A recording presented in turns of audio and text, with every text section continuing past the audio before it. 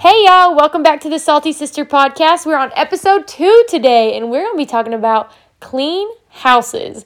I'm sure some of you probably just had total anxiety when I said clean houses, and then I'm sure there's some of you that had pure joy when I said clean houses, because if I told my mom, hey, come over, let's clean my house, she would probably die of pure happiness. I mean, obviously she doesn't just love to clean, but if you guys have ever watched Friends, my mom is Monica to a T. It's so funny. But the title of today's episode is A Clean House Won't Win Buckles, or Will It? So let's just start this off and I'll dive right into it. That way I don't keep you guys long. I always want to keep these short and sweet and to the point, and just so that we can have a couple minutes of fellowship and growth together. So I remember growing up, I would always hear this or see this. Actually, one of my friends, her mom had a magnet on the fridge that said this, and it said, a clean house doesn't win buckles. And like that right there, that is my type of thinking. A clean house doesn't win buckles. It doesn't win you trophies.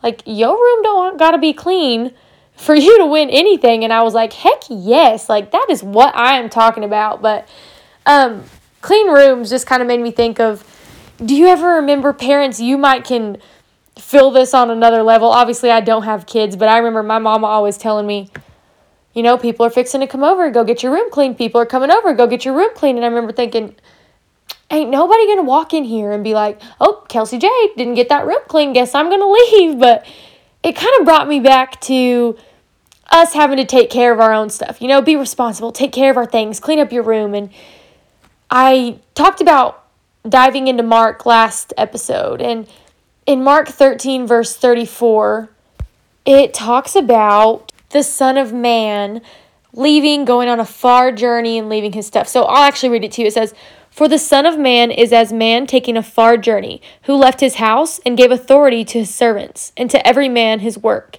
and commanded the porter to watch. So the Son of Man is taking a far, far journey. He's leaving his house and all of his belongings to his servants and giving them authority over everything. Verse 35 says, watch ye therefore, for ye know not when the master of the house cometh, at even, or at midnight, or in the morning. So he's going on a far, far journey. He's leaving everything to his servants. And he's like, hey, you keep this room clean. Keep everything picked up. Because I'm coming back, but I'm not telling you when I'm coming back. And I kind of noticed this was a common parable throughout the Bible. There's another one that speaks on it in Matthew chapter 25, verse 14. It says, for the kingdom of heaven is as man traveling into a far country, who called his own servants and delivered unto them his goods. So these are basically all parables talking about God sending Jesus down here, right? He's giving the disciples authority. He's sending the disciples out to heal people. He's giving them the authority over these dark things. And all these parables that I keep reading are kind of starting to just mount up and make sense into this verse that's in Mark. And that's when I flashed back to that motto that I had heard about the clean house doesn't win a buckle or a trophy. And in my head, I'm like, you're right, but in the end, does it? Does the upkeep of what we're supposed to be responsible for win us those things in the end? So our Father, he's a good, good Father, and he gave us these things to take care of here on earth, and he left us with things like the upkeep of our hearts and our relationships. You know, he wove our hearts so purely and so perfectly, and obviously we can't be perfect. We're going to sin and we're going to do these things, but we still have to be the ones to keep that upkeep of our hearts and our relationship with him. We have to put forth that effort. Another thing that we have to upkeep is the following of his word, diving into it every day. Just like I said in the last episode, come refill your salt shaker and go spread that salt out in the earth. Go spread the gospel. Another thing would be the upkeep of our faith. And you know, those tie into the last two things that I said. And the last one is hard for me. I mean, slap to the face hard for me, because I struggle with this so badly. And it's, are we living in God's image for the world to see? Or are we living in an image for the world? Are we living for the world to see a flesh that they approve of? Or are we living in a world to be God's image and be like Jesus for the world? And you know, that's a whole lot. It's kind of jumbled up and it might not make sense, but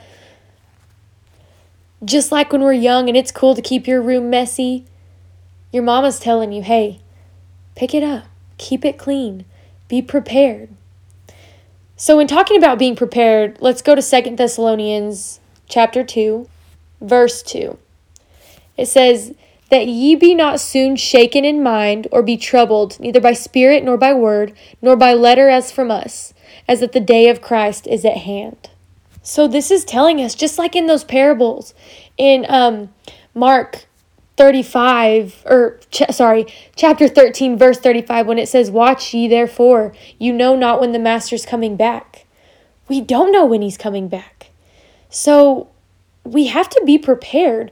We don't want to be shaken. We don't want to be scared by what's coming. And we don't want him to show up and be like, oh, geez, like, what have I been doing this whole time? Just sitting here, picking my nose, throwing my socks on the floor, letting crumbs fall in my bed.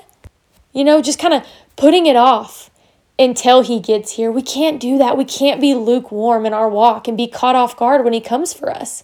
We don't want to be the ones standing there thinking, oh, if only I would have. It's never, ever, ever too late. Ever, I'm telling you. Even if you're listening to this right now, right now, choose right now. In Matthew 24, verse 44, it says, be ready, for Son of Man is coming at an hour you do not expect. So that farmer that went into that other country, Son of Man that went but is coming back, we don't know when he's coming back, but we know he's coming back. So in Matthew, again, chapter 24, verse 42, we'll back it up a few verses. It says, therefore stay awake. That's the very beginning of that verse. And to me, that means don't doze off to earthly things. Don't fall asleep on our end. When our end destination, our buckle, our trophy is living with him. Like, how can we snooze on that? How can we choose to give into these earthly things? And I say that like I do it like it's easy, but you guys, I struggle with this daily. It is so hard for me to die to self daily. It really is.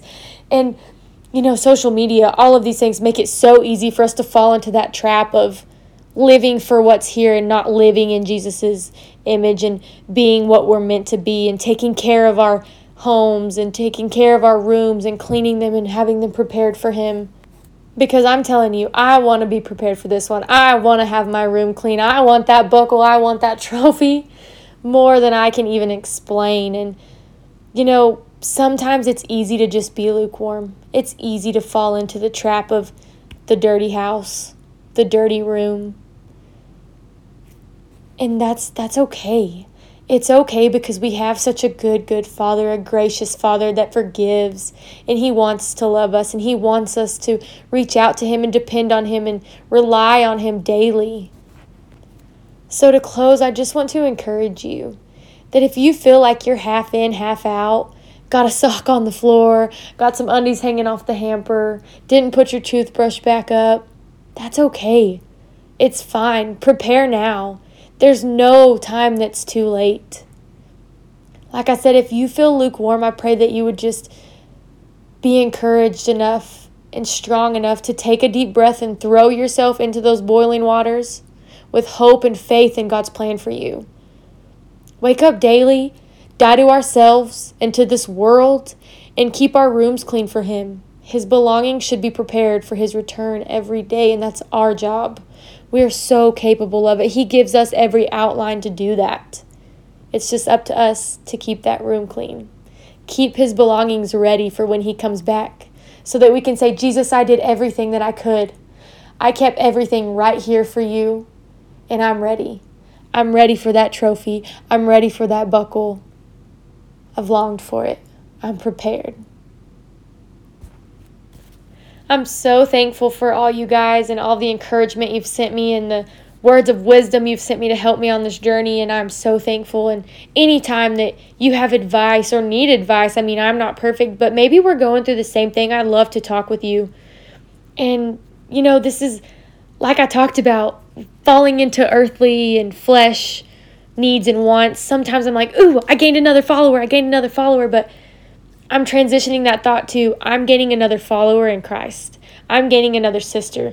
And I love that about this, that it can be shared. And I wish that when I was in high school, right out of high school, fresh in college, that if there was a word someone thought I needed to hear, they would share it with me. So I pray that if this is on your heart, that you feel like someone needs to hear any of these podcasts, send it to them. You never know what they're truly going through, and it might help immensely.